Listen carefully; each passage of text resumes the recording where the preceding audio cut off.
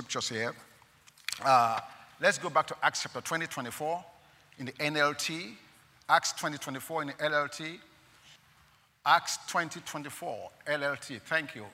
But my life is worth nothing to me unless I use it for finishing the work assigned me by the Lord Jesus. What's that work? What's the work that's assigned to me?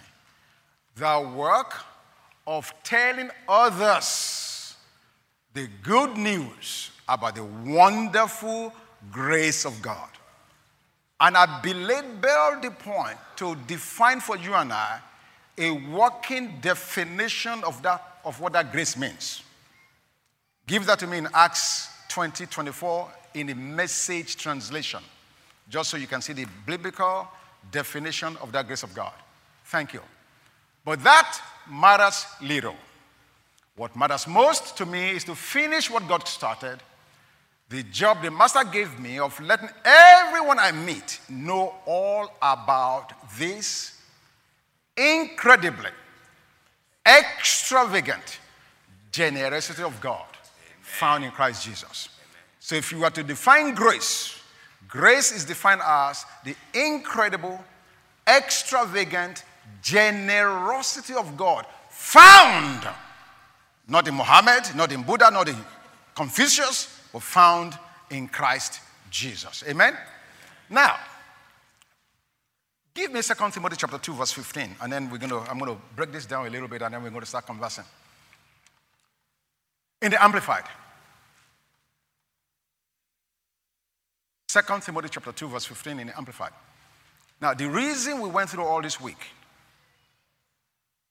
in teaching this subject matter is because as a pastor, as a father, as a teacher, as a shepherd, my heart's desire is that we will not just have head knowledge,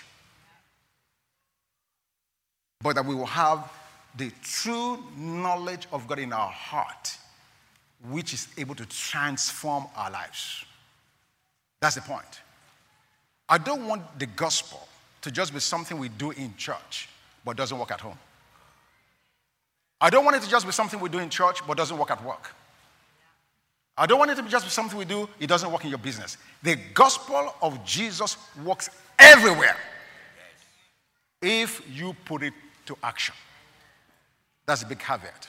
Now, look at this scripture. Study and be eager to do your utmost to present yourself to God, approved, tested by trial, a workman who has no cause to be ashamed, correctly analyzing and accurately dividing, rightly handling, and skillfully teaching the word of truth. Now, why am I taking the time to show this scripture and to really spend some time on this?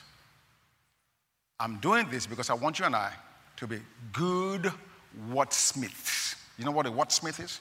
A person that knows how to handle the word of God. Wordsmith. You just don't read and leave reading without understanding. Look at what the Bible says again. Study and be eager to do your utmost to present yourself approved to God. How? Like a workman who has no cause to be ashamed. There are many workmen that you cannot try their work. They'll be ashamed. Once upon a time, I saw a furniture maker. Okay, I'll tell you where. In Ibadan, in Nigeria. This guy made some furniture for Sam, your friend. Mr. Monsuru, that's his name. I'll never forget him. And I saw the furniture. I said, wow, this is very good. We're starting the school, Mr. Monsuru. Can you make us desks and chairs for our school? Oh, no problem. Based on what I saw that I had done for my friend, for Sam, you guys know Sam Badaki. I went to rest. Well, he delivered the desk and the chairs. A few weeks later, there was no resemblance. None of them looked like a chair or a desk. When we sit on the chair, the chair will be dancing, and the table will be dancing. So, Mr. Mosero, what happened? I said, well, the problem is tools. The tools were not available. There was no light. He started giving me excuses. That's a workman that was ashamed. Are you hearing what I'm saying to you? So the Bible says for me and you to be students of the Word of God, so that when trials come, we will not need to be ashamed. Amen. We are proven, we are tested, we know what we are saying, and we have no need to be ashamed. But how does that happen? How do you become a workman that needs not to be ashamed? Because you'll be tried and you'll be tested. You become a workman that needs not be ashamed by correctly analyzing, accurately dividing, rightly handling, and skillfully teaching or knowing the Word of God. That's a mouthful. If we are to correctly analyze, the implication is we can also incorrectly analyze. If we are to accurately divide, the implication is we can also inaccurately divide. If we are to rightly handle, that means we may also handle incorrectly. So the implication is huge, and that's the problem with the body of Christ. That's why we have so many diverse revelations. That's why we have so many divisions. That's why we have so many people running around with so many things that they're saying that is not true to the Word of God. Amen? My job, my responsibility is to give you truth. To feed you with correct knowledge. And trust God that the Spirit of God will take that seed and make it manifest to something fruitful and victorious in all of your lives. Amen. Now, we're going to start conversing in a short moment. But just for starters, for those of you that were not here during the week, when many of us look at the Bible, we see two divisions, the Old and the New Testament. And the Old Testament, from what we have, starts from Genesis and it ends in Malachi. Is that correct? Is that the way your Bible is put up? And then the New Testament begins from Matthew and ends in Revelation. Is that correct? There is nothing that can be further from the truth. That is not correct. Now, I'm not saying that's not what's in your Bible, but I'm telling you that that's not the correct demarcation. You guys are looking at me. You guys say, heresy! Don't keep your stones, don't stone me yet. What is a new covenant? A New Testament. A New Testament is a new will, it's a new covenant, something that's new. The new covenant, give me Hebrews chapter 9. The new covenant could never be enacted while Jesus was alive. He told us in Luke 22 verse 20 that the new covenant is cut in his blood.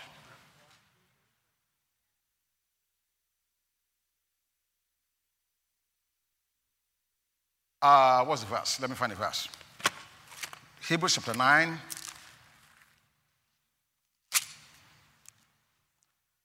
Verse 16. For where there is a testament, there must also of necessity be the death of a testator. So how can there be a New Testament when Jesus has not died? I'm showing you the scripture. I didn't make it up. Verse 17. For a testament is in force after men are dead, since it has no power at all while the testator lives.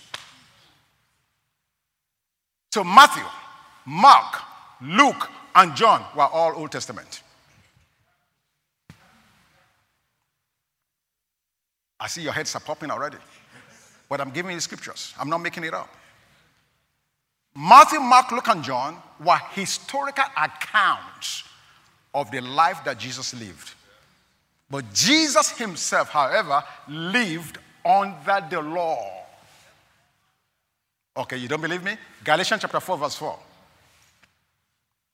See, I'm telling you these things because you need to study with knowledge.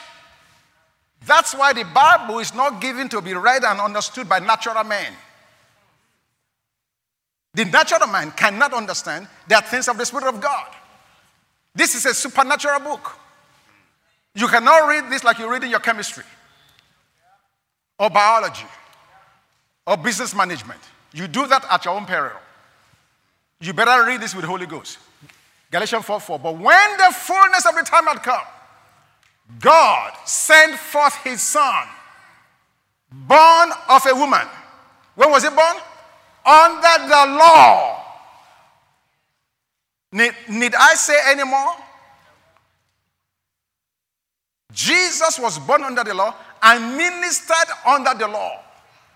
So you must understand what he's saying, that he's saying it to those that were under the law, and therefore pass everything Jesus through the cross to know the current relevant application for today. That's why you cannot have church or have the Spirit of God like this Sunday medicine. You need more than that. You need more than that. Amen? Okay. Shall I say any more? One more thing. You can set up the stuff for the conversation. One more thing. Not only is the demarcation incorrect, New Testament in our Bibles begin from the resurrection. That's where it starts. The amazing thing that I found out is the very first book of the New Testament written is Galatians, and then James, and on and on and on. I have the list here. Now, this is the best scholarship evidence that we have. That's not to say it's written in gold, but I'm just telling you. Galatians was written in AD 49. Matthew was not written until AD 60, 11 years later. Hello, somebody. Are you guys here? Yes. You go and eat rice and chicken in a moment. Just right now, just focus. Okay, so we're going to converse. Okay, let's talk. So I'm going to get on the platform. Let Pastor Shina, Pastor Tosin just join me, and let's just take your questions or comments.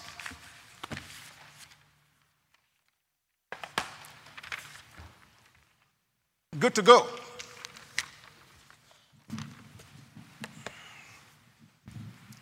Oh, praise God. Who's going to bury the cat?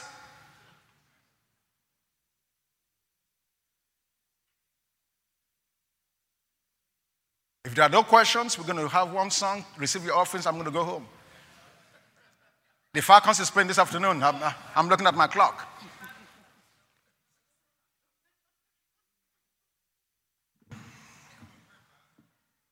I have 5 online questions. Pardon me? 5 online questions. 5 online questions, okay? The law was given to Jews and not to us Gentiles. Which law are we referring to here when we say that the righteous demands of the law still hold? Okay, the question is, the law was given to the Jews. Which law are we referring to that when I made a reference during my teaching during the week that the righteous demand of the law is still in effect? Okay, let me define that first of all. When I said that the righteous demand of the law is still in effect, what I'm referring to is the intent of God when he gave the law still stands. What is that intent? Holiness, perfection, love, etc., etc. When God gave the new covenant, he did not abrogate his desire to see holiness, to see perfection, to see love flowing. Are you hearing what I'm saying? So all of those things hold. Now, so the law itself is no longer in effect for a righteous person. Romans 10:4. Can you put that on the screen for me? Romans 10:4. It says that Christ is the end of the law for righteousness. So Christ is the end of the law. So you see, as far as a believer is concerned, you are no longer under the law, under the dictates of you must do this, you must do that, you must do that, you must do that. No. But the principle behind when God says you must do this or you don't do that still holds. The difference, however, is you and I now do not try to satisfy those do's and don'ts. All of those things are satisfied and fulfilled in Christ Jesus, who obeyed God and lived a perfect life and now lives in us. Do you understand that? Is anybody here? Wow. So the righteous demand of the law holds. is still in effect. In fact, not only that, for the unrighteous, the wages of sin is still death. That doesn't change. That's the only way people can still get born again. They must understand that all men are guilty before God and that the wages of sin is death. But once they cross over and become born again, then they begin to live under the dispensation of Christ, dispensation of grace, whereby the provision for the fulfillment of the law is being made in and through the Lord Jesus Christ. Amen? Unfortunately, the person that asked the question, they're not here to make sure that they're getting it. So, Tanita, you have something? Yeah, come on. Revelation don't have her goggles on, so I can't see her. Okay, so one of the biggest things that stood out to me in the teachings was that, grace exists. It's just there. It's not contingent upon me doing X, Y, Z. I got to pray for 2 hours. I got to do this. Grace is a gift because it was freely given. Okay. When you mentioned something, and I don't know if I was just taking it too literal, but you said, the question I wrote down is, what do you mean by losing the righteousness of God if it was freely given? You mentioned something that once we are recipients of the grace, we are recipients of His righteousness. But then it was something along the lines of losing that righteousness. I know we did a lot of teachings. Yeah. But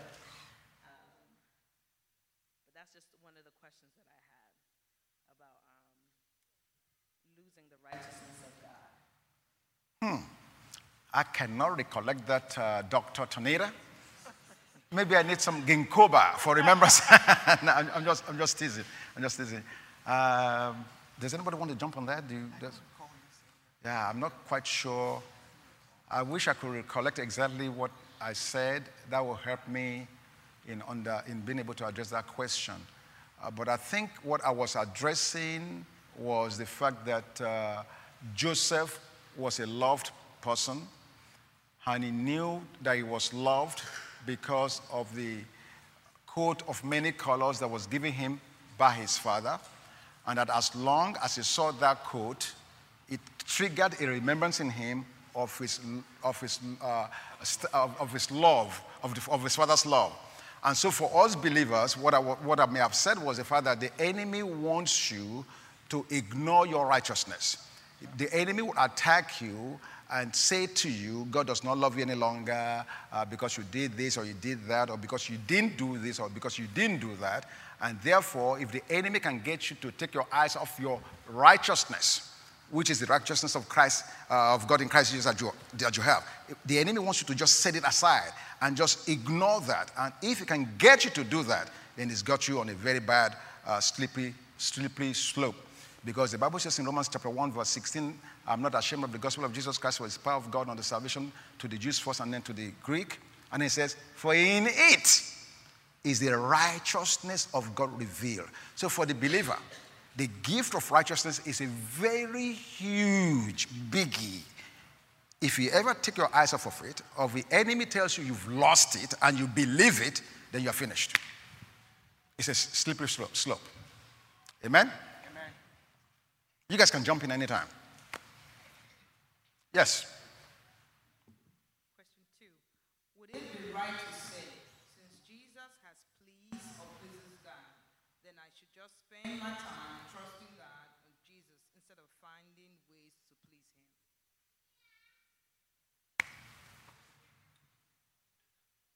Well, I think it's going to be both. We came into Christ first by believing and trusting Him. And we're going to continue in that. We cannot lose sight of that. It's a lifestyle, that we have embraced till the end. And as far as trying to focus on whether I should focus on trusting God or trusting Christ as opposed to trying to please, it depends on what that individual is saying. Like we rightly said, when we got born again, Christ brought us into the kingdom of God. He fulfilled the trust of the Lord. And then the intent was for us to do what he was doing here on earth for his life. So as a result of that, our focus will be on what exactly has he called me into, rather than anything else. If my focus is what has he called me into, when he bring me into salvation, and my focus is on that, knowing fully well that he who has begun the good work is able to That's right. perfect it. He did not bring me in to leave me or abandon me. That's right. No, he brought me in with a finished mindset. It's a completed task. And so I need to continue to trust, which is where I began. Continue to believe in him. Continue to focus on what he has called me into. And I think that's one of the key. Understanding that God has called us unto himself for a purpose. Correct. And as we focus on that purpose, most of those things that are, what we think are our inefficiency or inability or whatever it is packaged within the grace that brought us unto him in the first place. I hope that helps. Thank you. Amen.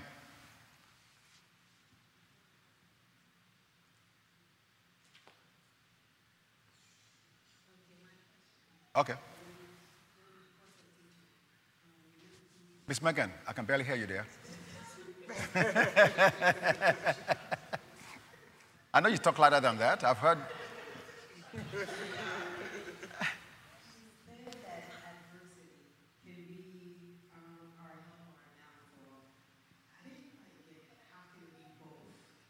Okay.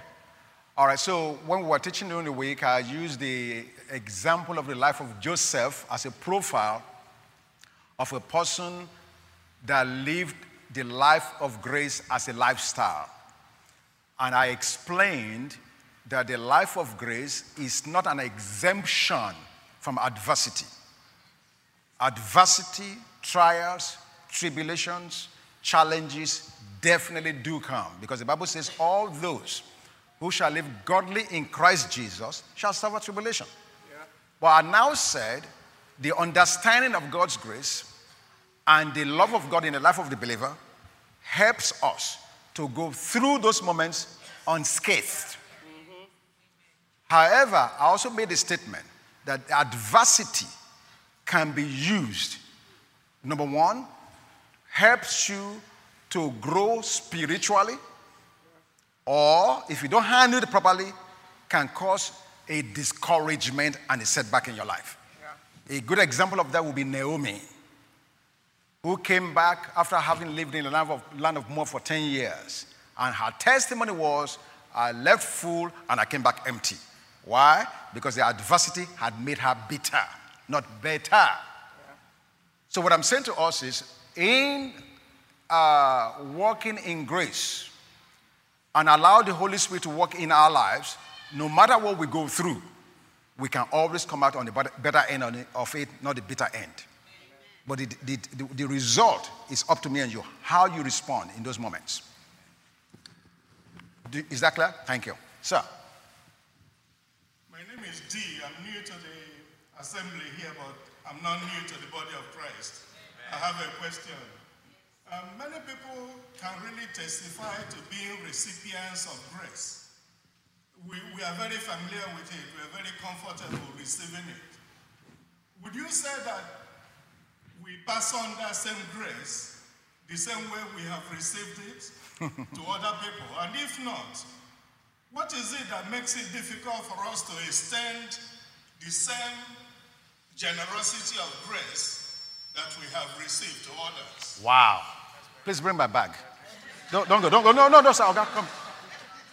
Quickly. Oh, don't run now. You're still a young man, you can run. Please, sir. You know you get a gift too when you ask a question. Yeah. It is grace at work, sir. It is grace at work. Grace is at work. So, hold on. Come. Your job is not finished. Now go and put down his head. This is grace. I will receive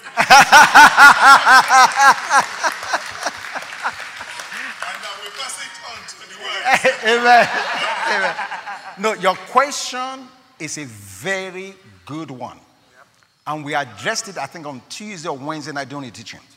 On Tuesday, okay. Because, again, remember, the goal for this whole teaching is to help establish us in grace as a lifestyle, not just as a head knowledge or a doctrine. Lifestyle as in from cradle to the grave.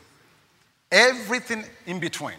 Walking, living, breathing the grace of God. So we now use Joseph as a poster child for the life of grace. And one of the incredible things about Joseph was the fact that he was offended by his brothers, offended by Potiphar, offended by Potiphar's wife, and yet, when he came into his own and into a place of authority, in a place of affluence, in a place where he could make or break, he extended grace freely. We'll deal with that. Now, to your question, why is it, having received grace, we're not giving grace? This was the way I answered it. To many of us, grace had been declared, but not received. I don't think you guys didn't hear me. You've heard grace pronounced. You've heard it preached. You've heard it proclaimed, but it never left your head to your heart. When it gets into your heart, it's no longer just a doctrine. It's no longer just something you know in your head. It's a life. It just flows out of you. What you have received automatically flows in. That's what Jesus said. Freely you receive, freely give. So the issue is, we don't give grace because we don't have it yet. We have heard it. I didn't say we didn't hear it. We've heard it. But what we've heard versus what is in us are two different things. A classic example of that, Jesus told a story in Matthew chapter 18 of the man who owed $10 million of today's money. He was asking for time to pay the money. And the man whom he owed said, "You asking for time? I'll go beyond what you're asking for." Because God is able to do exceedingly abundantly above that which you're able to think or ask, according to the power of God at work in us. So the man was asking for time to pay. The man said, "I'll do beyond just time. I'll cancel your debt." $10 million canceled. This same guy who had just been a recipient of grace had a fellow who owed him $20. And the Bible said he grabbed the guy by the throat. He just didn't ask for the money back. He grabbed him by the throat. And the guy pleaded with him and said, "Listen, give me time and I will pay." He did not do it. So the issue there is that guy, grace was proclaimed to him, but never received by him. And consequently, he couldn't give it. You see, because my brother, you cannot give what you don't have. So the proof that you and I have received grace is when we give it. Don't listen, all this grace talk, ignore it. Ignore it. Don't even pay any attention to the grace talk. The only grace you want to see is the one that's manifest. Because the Bible says concerning Jesus, we saw his grace, grace for grace. It was manifest. It's not talk. No, it's not talk. And that's why we spend the whole week to help us to understand that this is not just a matter of talk, a matter of doctrine, a matter of, no, it's a lifestyle. And if it's not manifesting in your life, if you're having difficulty in forgiving or giving it, that's the time to pray. That's the prayer the church is not praying. That's the time to pray, "God, I thank you for your grace in my life." And then you confess to him, "But I'm having difficulty in loving my wife, loving my husband, loving my children, loving my friend. They offend me. I blow a fuse. Somebody's wrong with God, help me." That's the time for that prayer. But until we are honest with ourselves to evaluate and say, "You know what, I have an issue here," there's no remedy. Please, sir, You want under $2? just as a quick part B, one can really live a victorious life here on earth, really spiritual, godly life. But will you agree with me that no matter how victorious you are living this holy this spiritual life. Nobody can ever stand outside of grace and be righteous in the sight of God. Do you agree?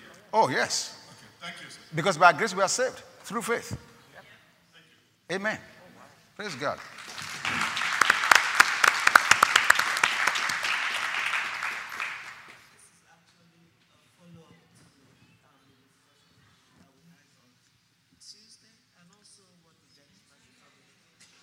I'm sorry.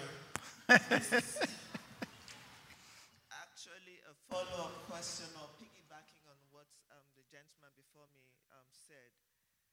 On Tuesday, you said that we were talking about Joseph, and you said love is the antidote for sin. That's right.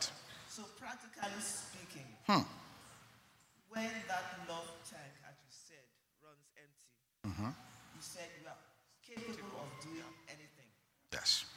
So how do we, practically speaking, do we fill our love tank up? How do we do that? Oh, very good question. Very, very good question. Okay, let me give you context, and I'm going to let either of them jump into it. So on Tuesday night, I was addressing the issue that Joseph refused to sin with Potiphar's wife. And when you read the context in Genesis chapter 39, where that incident happened, it was obvious that what kept Joseph back was the love that he had received.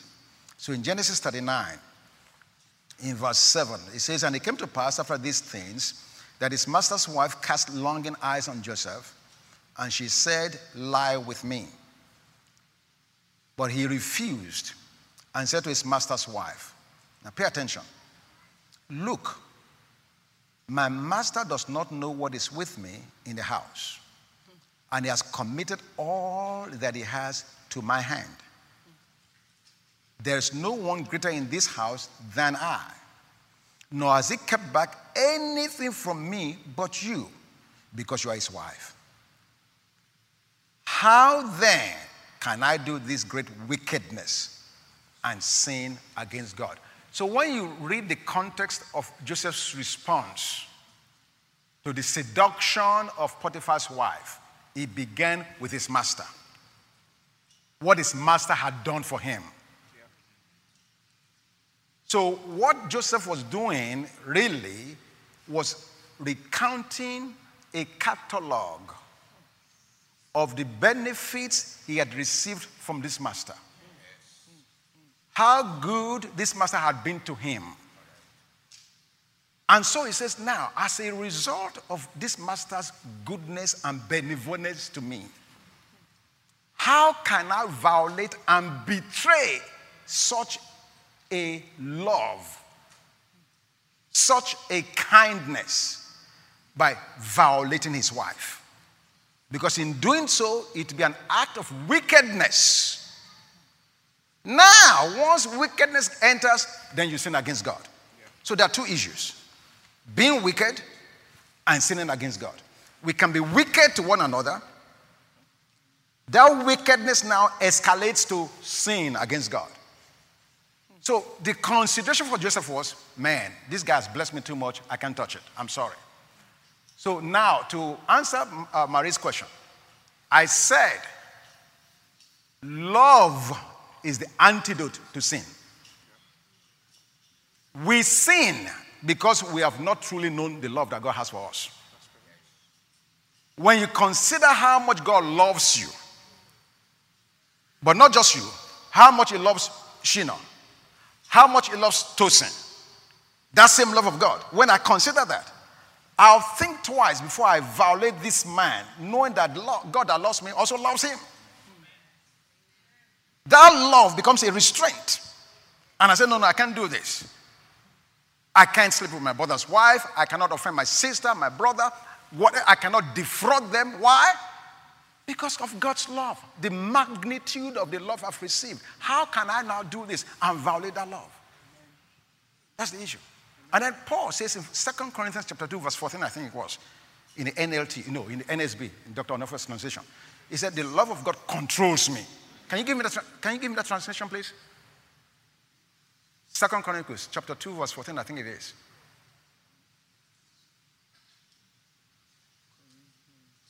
Two 14.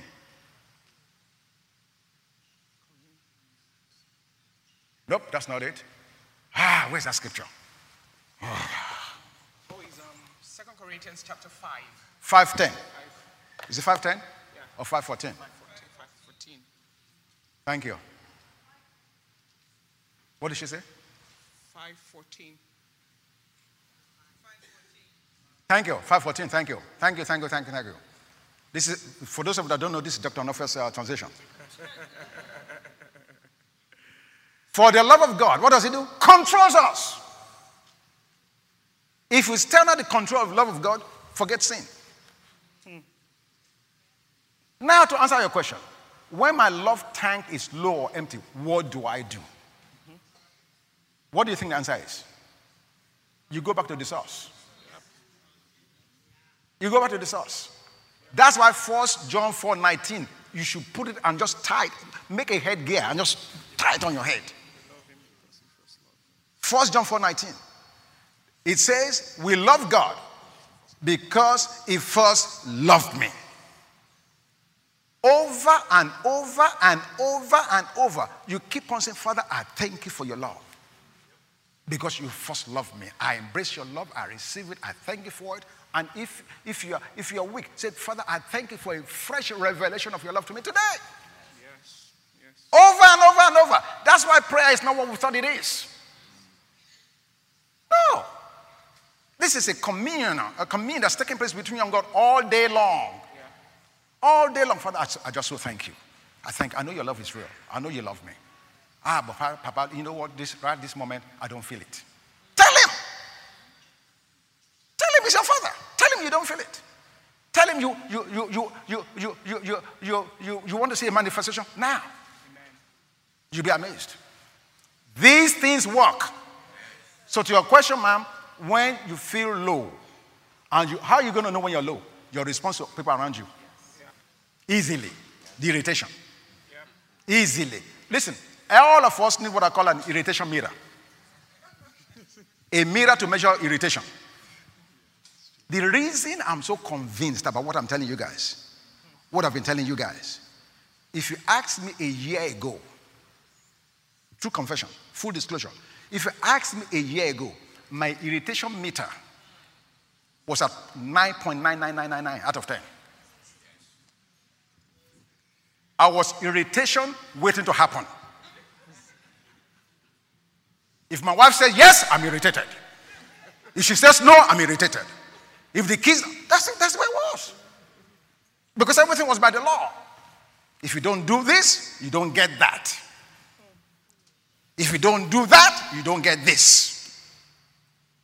But as this message began to take a hold in my heart, I began to respond to the Spirit of God.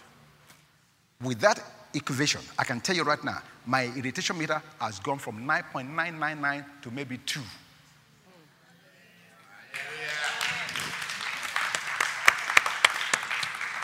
Amen. It works.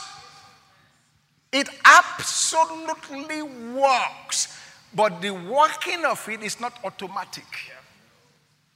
You have to cooperate. You have to yield.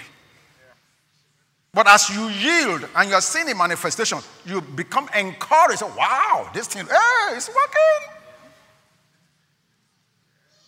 I'm chasing my wife all over the house now these days. It's true. Especially since Faith is gone. I'm glad. Faith, thank you for going. Thank you for moving out. I wish you had gone a year ago.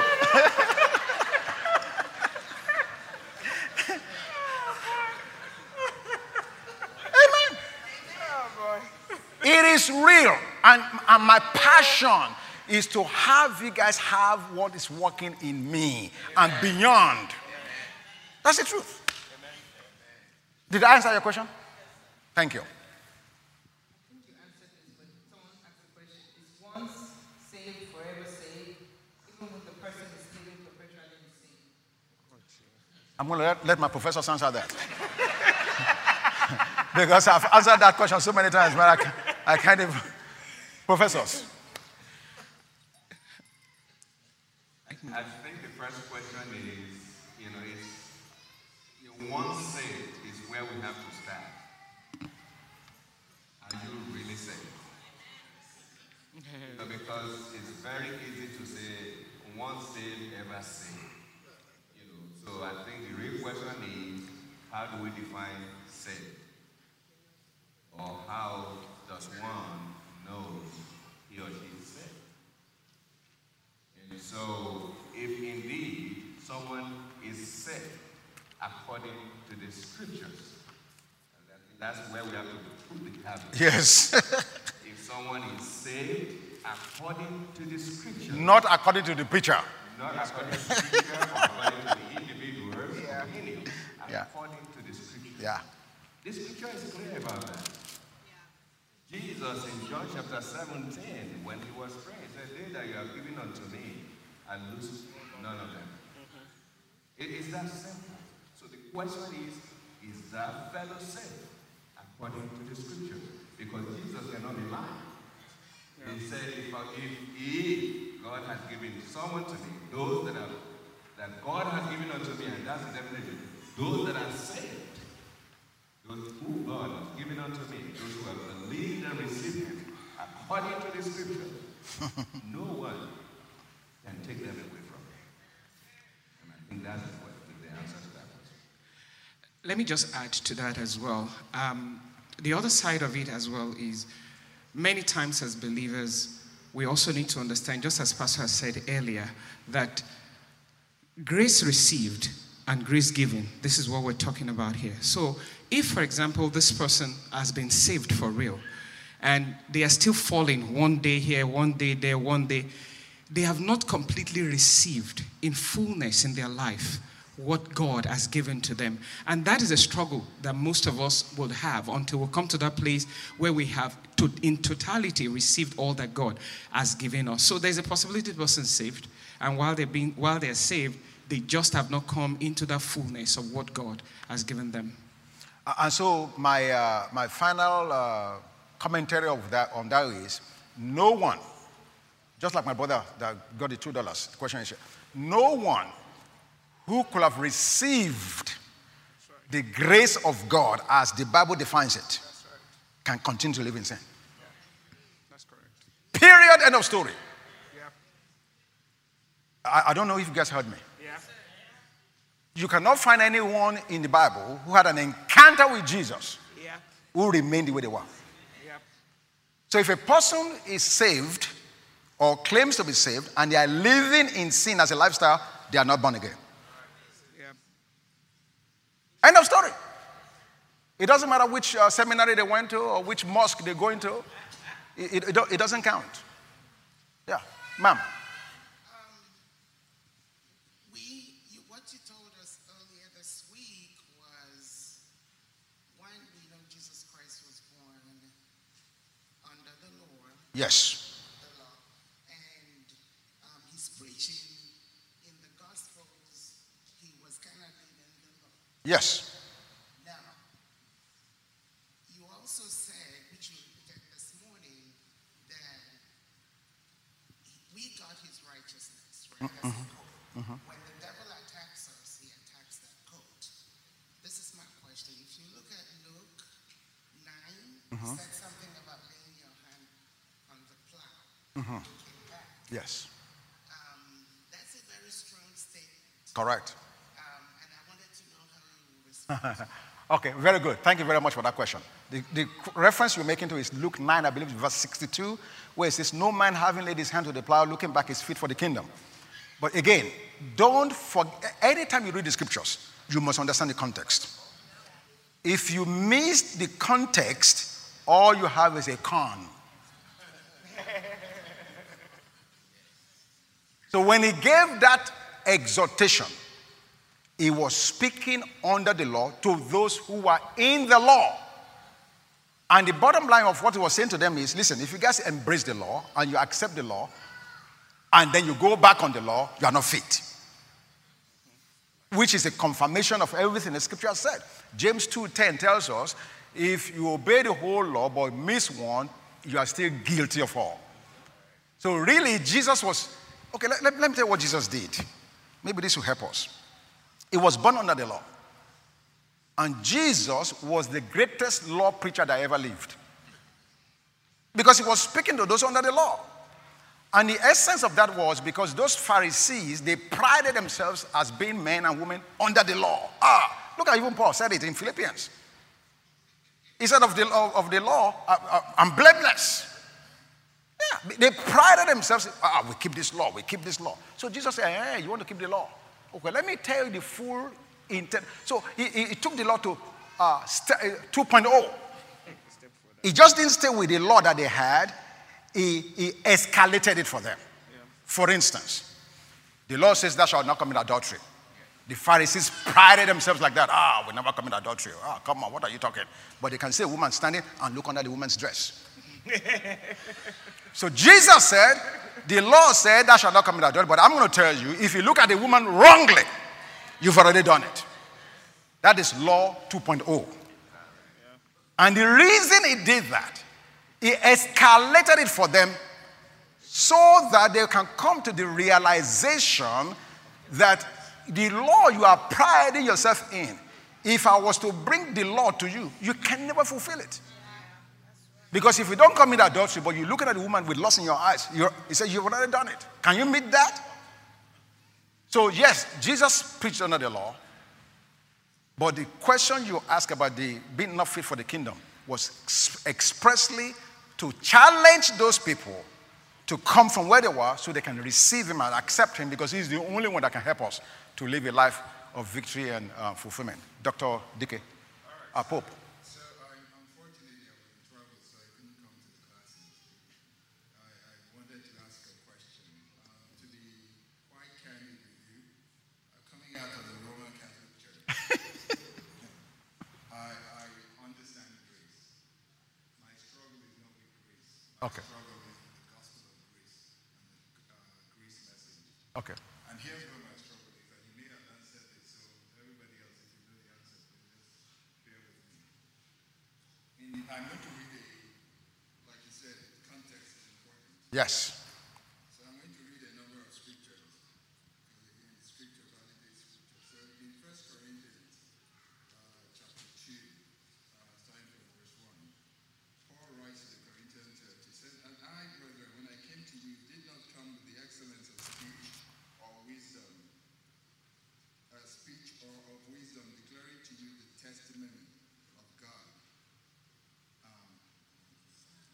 Says, for I determined not to know anything among you except Jesus and him crucified. In John, Gospel of John, chapter 1, starting from verse 14, it says, and the Word became flesh and dwelt among us, and we beheld his glory, the glory as of the only begotten of the Father, full of grace and truth. John bore witness to him and cried out, saying, this was he of whom I had said, he who comes after me is preferred before me, for he was before me.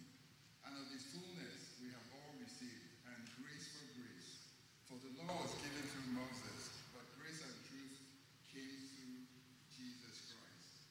And I think in 2 Timothy chapter 1, it says, who God has saved us and called us with a holy calling, not according to our works, but according to his own purpose and grace, which was given to us in Christ Jesus before time began. In 2 Timothy 1:2-1, it says, you therefore, my son, Timothy, be strong in the grace that is in Jesus Christ.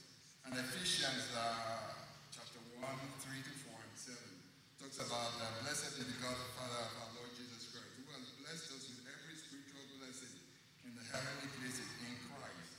In verse 7, it says, in him we have the redemption through his blood, the forgiveness of sins, according to the riches of his grace. In 4:7, it says, Ephesians 4:7, it says, but to each of us grace has been given as Christ apportioned it. Yep. So my question is this. Yes. Again, I don't have a problem with grace. My question is, does the need for a distinct message on grace not suggest that the church has not adequately preached Jesus Christ? Because if we preach Jesus in his entirety, the grace that we have all enjoyed, we've all received, is found in no other person but in Jesus Christ. So maybe the church has failed in adequately preaching Jesus Christ. Okay, very good question. Very, very good question. This is the way I answer that.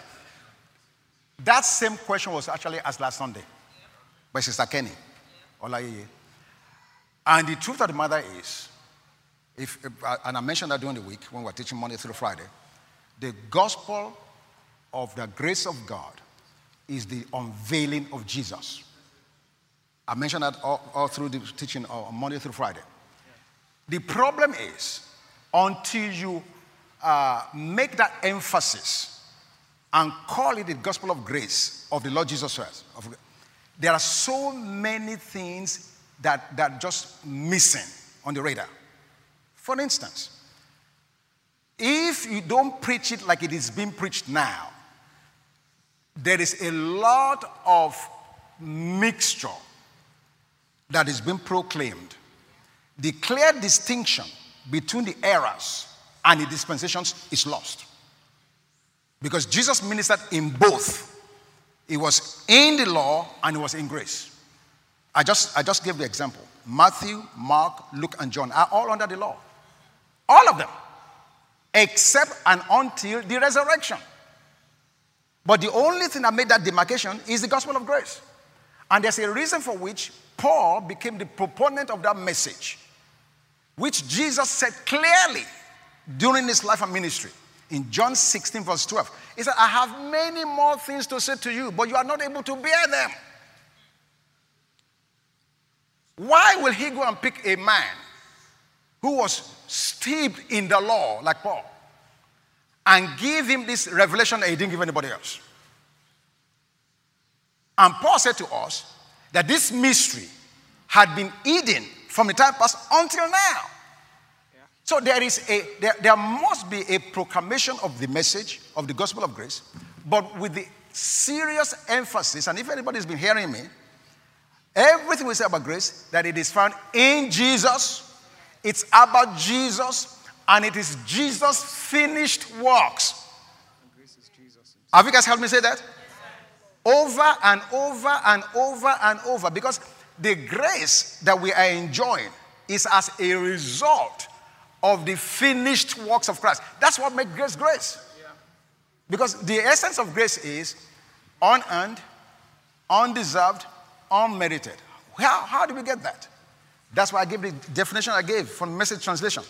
It's the incredible, extravagant generosity of God found in Christ Jesus. You heard me say that this morning as well. Always found in Christ Jesus. So the issue is, many of us, including me, we've been preaching Jesus for years.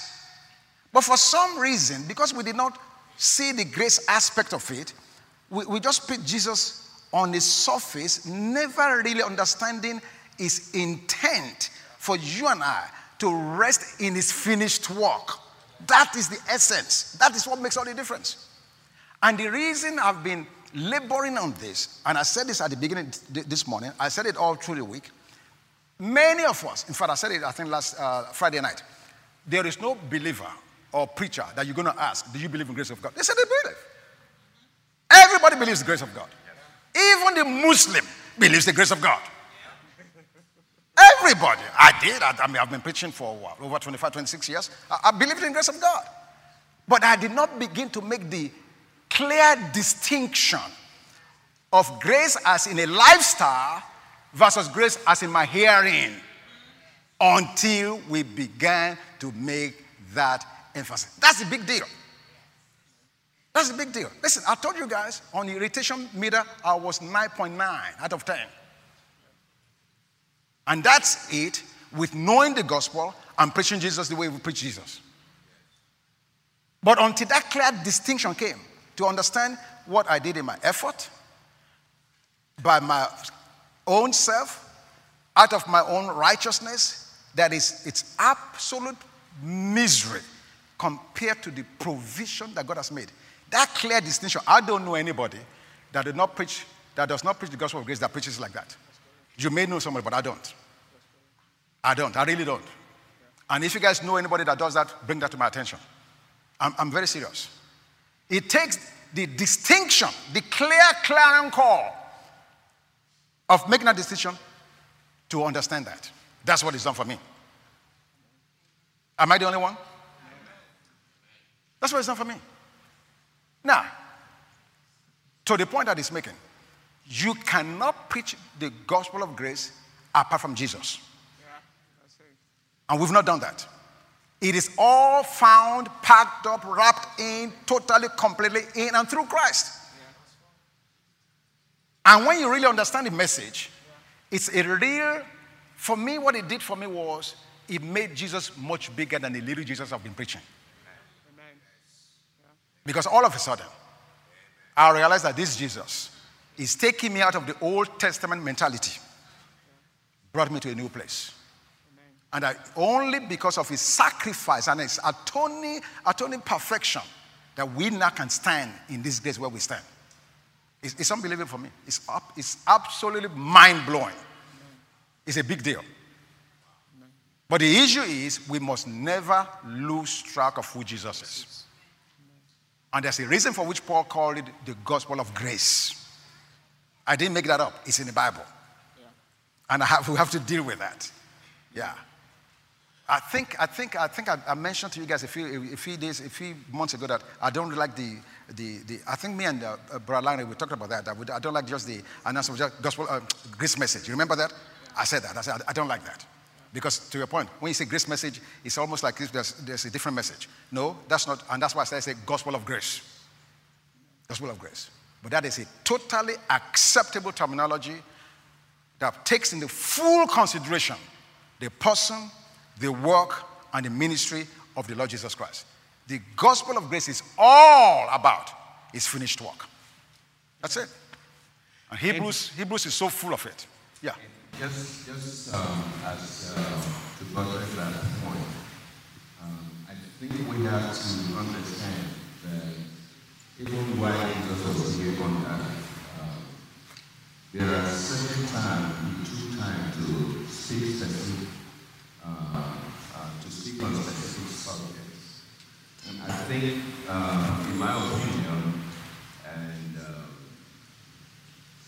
taking time to speak about grace, or taking time to speak about the Holy Spirit, or taking time to speak about baptism, or taking time to speak about any specific topic in the scripture, I think the only thing we have to be aware of is to bring all of us into the full stature of Christ. Absolutely. And we continue to have several teachings, with several titles that will be free. I don't think that is wrong. Amen. Amen. Pastor Charles, one of the things that helped me was in Hebrews chapter 13. That was actually what made a world of difference for me when we started hearing this message. In Hebrews chapter 13, I'm going to read from verse 8. In fact, let me start from verse 7. It says, "Remember those who rule over you and who have spoken the word of God to you, whose faith follow, considering the outcome of their conduct. Jesus Christ is the same yesterday, today, and forever." Verse 9. "Do not be carried about with various and strange doctrines, for it is good that the heart be established by grace." When I got hold of that, I realized all what Paul was saying to you. Jesus Christ is the same yesterday, today, and forever. What I want you to then know is Jesus Christ is grace. Yes. And I want your heart to be established by this. Yeah. And so that was the scripture that made all the difference for me. And when I hear anyone preach, especially in the house, like Pastor and Pastor Shina had said, I've not really heard anything outside of Jesus. I know in this house we always say it's Jesus plus nothing. And that's what the gospel of grace for us is all about. Correct. Absolutely. I like that coinage. Jesus plus nothing. That's exactly what it is. So Jesus is, in fact, the poster child for grace. Jesus and grace is synonymous. That's who he is. He's grace. And you notice through all of our lives, everything we do. In fact, I'm glad you brought that scripture up just now, Hebrews 13:9. I never paid attention to that. During the week when we did the teaching, I showed you how grace builds you up. Acts 20 verse 32. I showed you how grace encourages to be strong. 2 Timothy chapter 2, verse 1, the scripture you just quoted. And I showed you how grace in Acts 20:24, what does it do there? Build, strong, and grow. Peter tells us that grace makes us grow. So when you look at all the things we're trying to be as believers, to be established, to grow, to be built up, and to be strong, the Bible is very clear that it takes the grace of God to accomplish those things. So, yeah, I think we should pay attention to it. But we should not do that at the expense of Jesus, because Jesus and grace is the same. He is the source of grace. Yes, your question. For those who need the messages, you can download the message on the Walkman app. Shall you please flash that? All messages are on Walkman app. This is the Gospel of Grace messages on the app. You can download the app on the App Store, on Google Play, and the keyword is Walkman USA. All our messages are on there. Amen. Question 4. It says, take heed what you hear. Thank you for the 3 recommendations for devotionals. So which grace preachers would you recommend to listen to in order to grow the gospel of grace? Wait. Which grace what? Grace preachers. Would you recommend to listen to in order to grow in the gospel of grace besides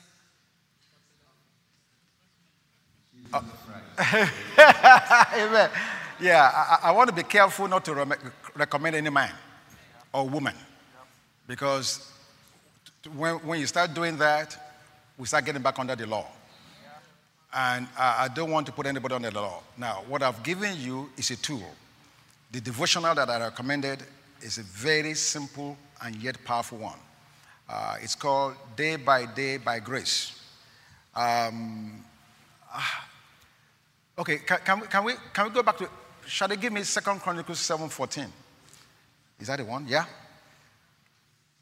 And I just want to use this scripture to help us understand why it is important to understand the distinctions we're trying to make. I preached with this scripture for years. I love it because it helps me I can hoop this one very easily. If my people, which are called by my name, shall humble themselves, and pray, and seek my face,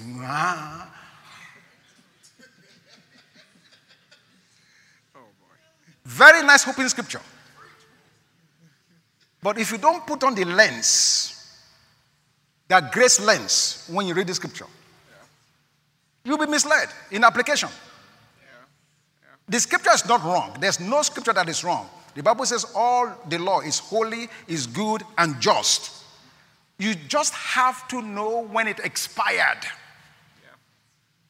If my people, the word if is conditional. My people, called by my name, shall humble themselves and pray and seek my face and turn from their wicked ways, then I will hear from heaven. Is that correct today? No, absolutely not. You will not know that if you don't understand the gospel of grace. Yeah. Because today, God is not telling me to turn from my wickedness before he hears me. If he was, nobody here can be saved. We all came to him as a sinner. You called on him, he saved you. Why? Because the grace of God is available now. Jesus is available to do that. But if you put on the old covenant lens and you read this, you have to have repented, stop whoremongering, stop lying, stop stealing, and then you say, God, I've stopped all these things now. Please help me. He helps you. But that's not applicable today. If you are his people today, you don't have to turn from your wicked ways before he hears you.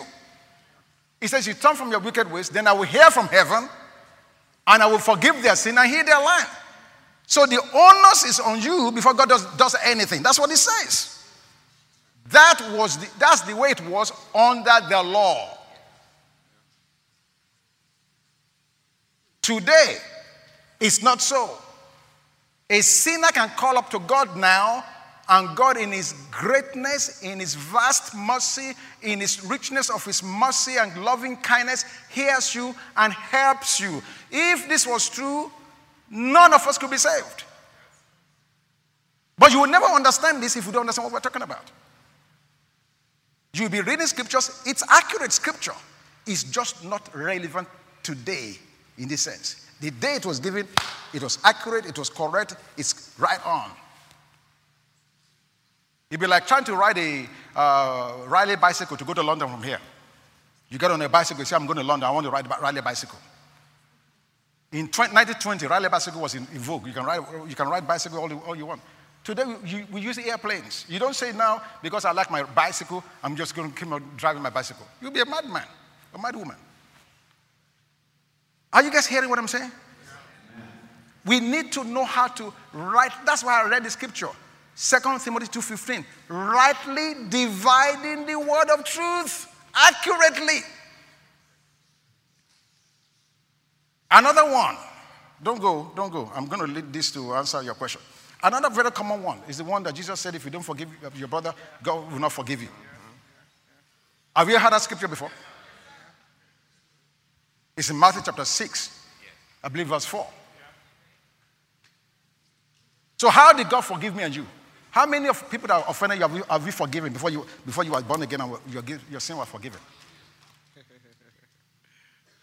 When Jesus spoke those words, under the law, that was the condition. That, what scripture are you putting up there? Find the right scripture, Shade. You're a lawyer, you should find it. Is it Matthew 5? 5, yeah. Matthew 5. It's 5, yeah. Where Jesus says, if you don't forgive, if you forgive, you'll be forgiven. If you're not forgiven, you'll not be forgiven.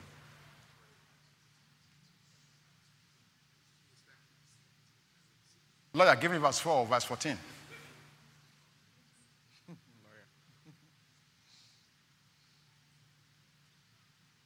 Hey, Varista, give me verse 14.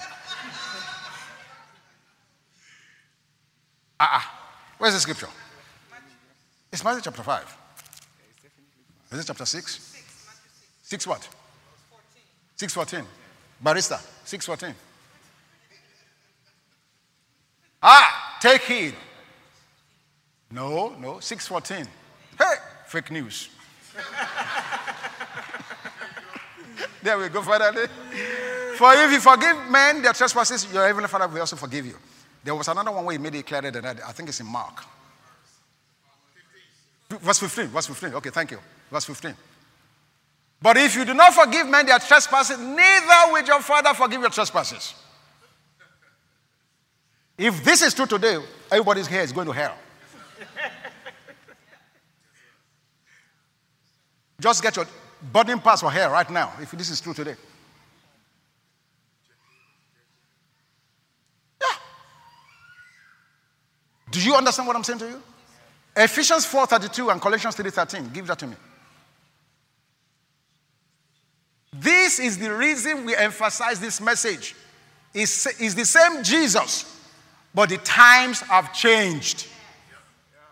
Ephesians 4:32, and be kind to one another, tender-hearted, forgiving one another, even as God in Christ forgave you. How did God in Christ forgive you? Unconditionally.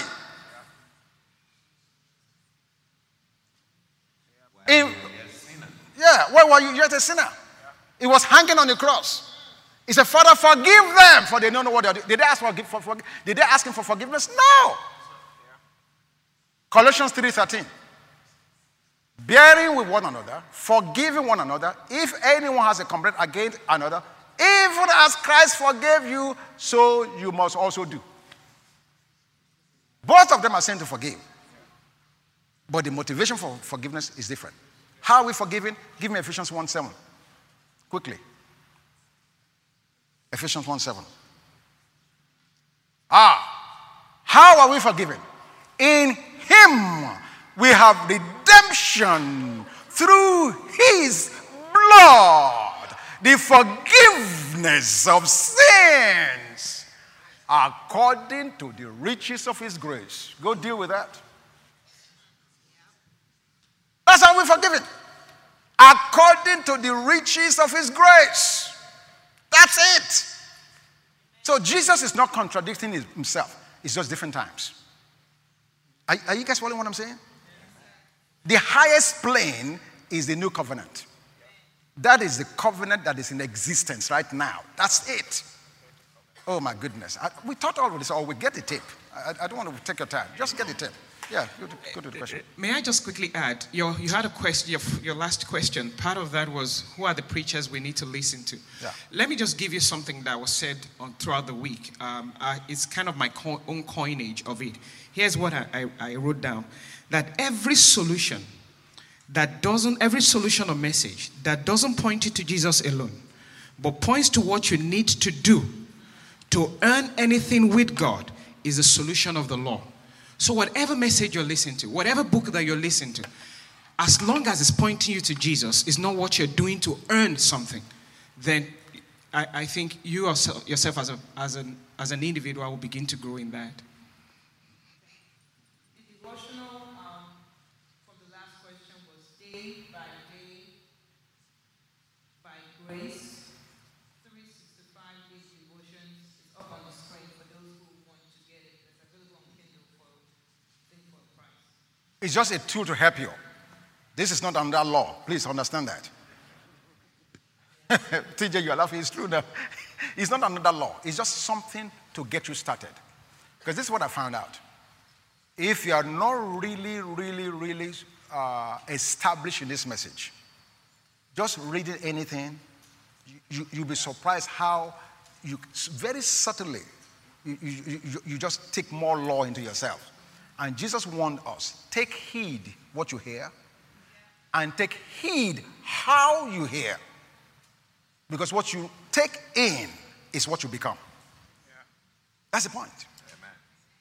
What you take in is what you become. So you just can't listen to everything and everybody. I'm sorry. Yep. The preachers I listen to now, they are reduced to maybe 3 or 4. Yep. It's the truth. I mean, are you surprised that men are repenting now? Did you hear what happened last week with Pastor Benny Hinn? Yes. That's a good thing. I thank God for him that he has the courage to come forward and say, you know what? I've been preaching this error. Amen. Yes. Bishop Okonkwo in Nigeria, he told his congregation, I'm sorry. If you don't tithe, it won't be tithe for you. You guys missed that. Amen. Yeah. Yeah. And I told them, listen, the gospel of grace is the thing. W.F. Kumuyi of Deeper Life Bible Church, he said he has to spend the rest of his life correcting the things he taught at the beginning. This is a mass revolution that's taking place. God is helping you guys to be an early adapter, because I'm telling you, we're going to start seeing manifestation like we've never seen before. It's the truth. This is not about man. This is all Jesus. Amen. You have any other? Are we done? Oh, sit down. Let Richard answer the question. You're going to eat the microphone. Margaret Thatcher. Her Excellency. You prefer that one, right? Okay. Richard. Thank you. My question is about how can we live by grace? I know we talked about it during the week, and you gave us two ways. One, 2 keys. Yeah, 2 keys. Humility. Mm-hmm. And the second was the issue of faith. Mm-hmm. What I wanted you to expatiate on was there was a statement you made regarding that issue of faith. Hebrews 11:1 Mm-hmm. that says, whenever grace is not provided for, nothing can. Faith can appropriate it. Nothing can be claimed by faith. Okay. So that was a little bit sketchy for me. Okay. Okay. The statement I made was the 2 keys in walking in grace. Number 1, humility. God resists the proud but gives grace to the humble. And the second thing is the issue of faith. I now said, though, that we have to be careful that faith cannot be used to receive anything that grace has not provided. A good example is, let me give something that's outlandish, something that's way out, that can make it very, very clear. A man cannot, by faith, try to claim a woman to be his wife that is already married. You can't say a married woman and say, by faith, I'm claiming this in Jesus' name. It's madness. It doesn't matter how much faith you have. That is totally, completely out of order. And by the way, this has happened. Some ladies was a part of World Changers with Pastor Dollar, and went to Pastor Dollar's wife and told her that she believed that Pastor Dollar was her husband. Yeah. And by faith, she was claiming Pastor Dollar. The same thing happened with Pastor Bakari in Lagos, where the lady actually was having night vigils. You guys are laughing, but there's true stories. True stories. Having night vigil and had Pastor Bakari's picture all over her cubicle in her office. So that as she's looking, or her picture, the pictures were all over. So by faith, she's claiming it. She's having night vigil on it. By faith. A believer, so to speak. So the point is, whatever grace has not provided, grace cannot receive. Faith cannot bring it in. Does that make sense? It's clear now? Thank you. Yeah. Let me do my sign of my cross before Greg.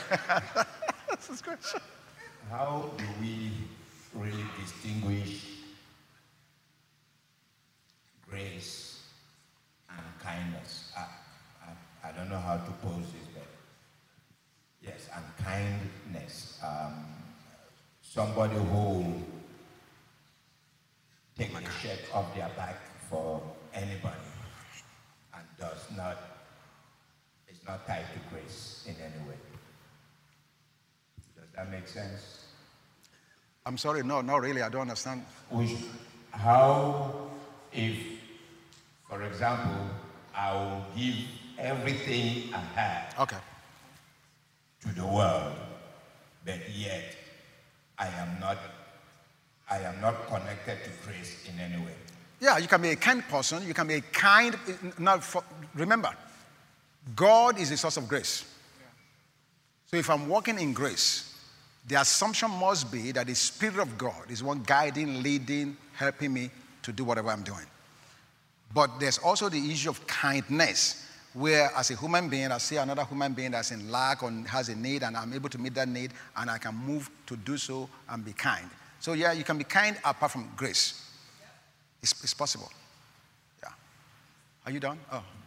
Pastor, in the light of how we are growing in grace, where does deliverance or deliverance ministries fit in the gospel of grace? Especially since we should be living or walking in the finished work of God. Hey! That would take me 1 hour. I'm serious. I'm serious. There's no distinction. There's no difference. But it will take me a while to establish it for you in Scripture. So can we just defer that to another time? Or if you give me the person, I can answer that question later on to them in a private setting. Thank you very much. Okay, I think that concludes this session. Thank God for all of you, and praise God. You have anything?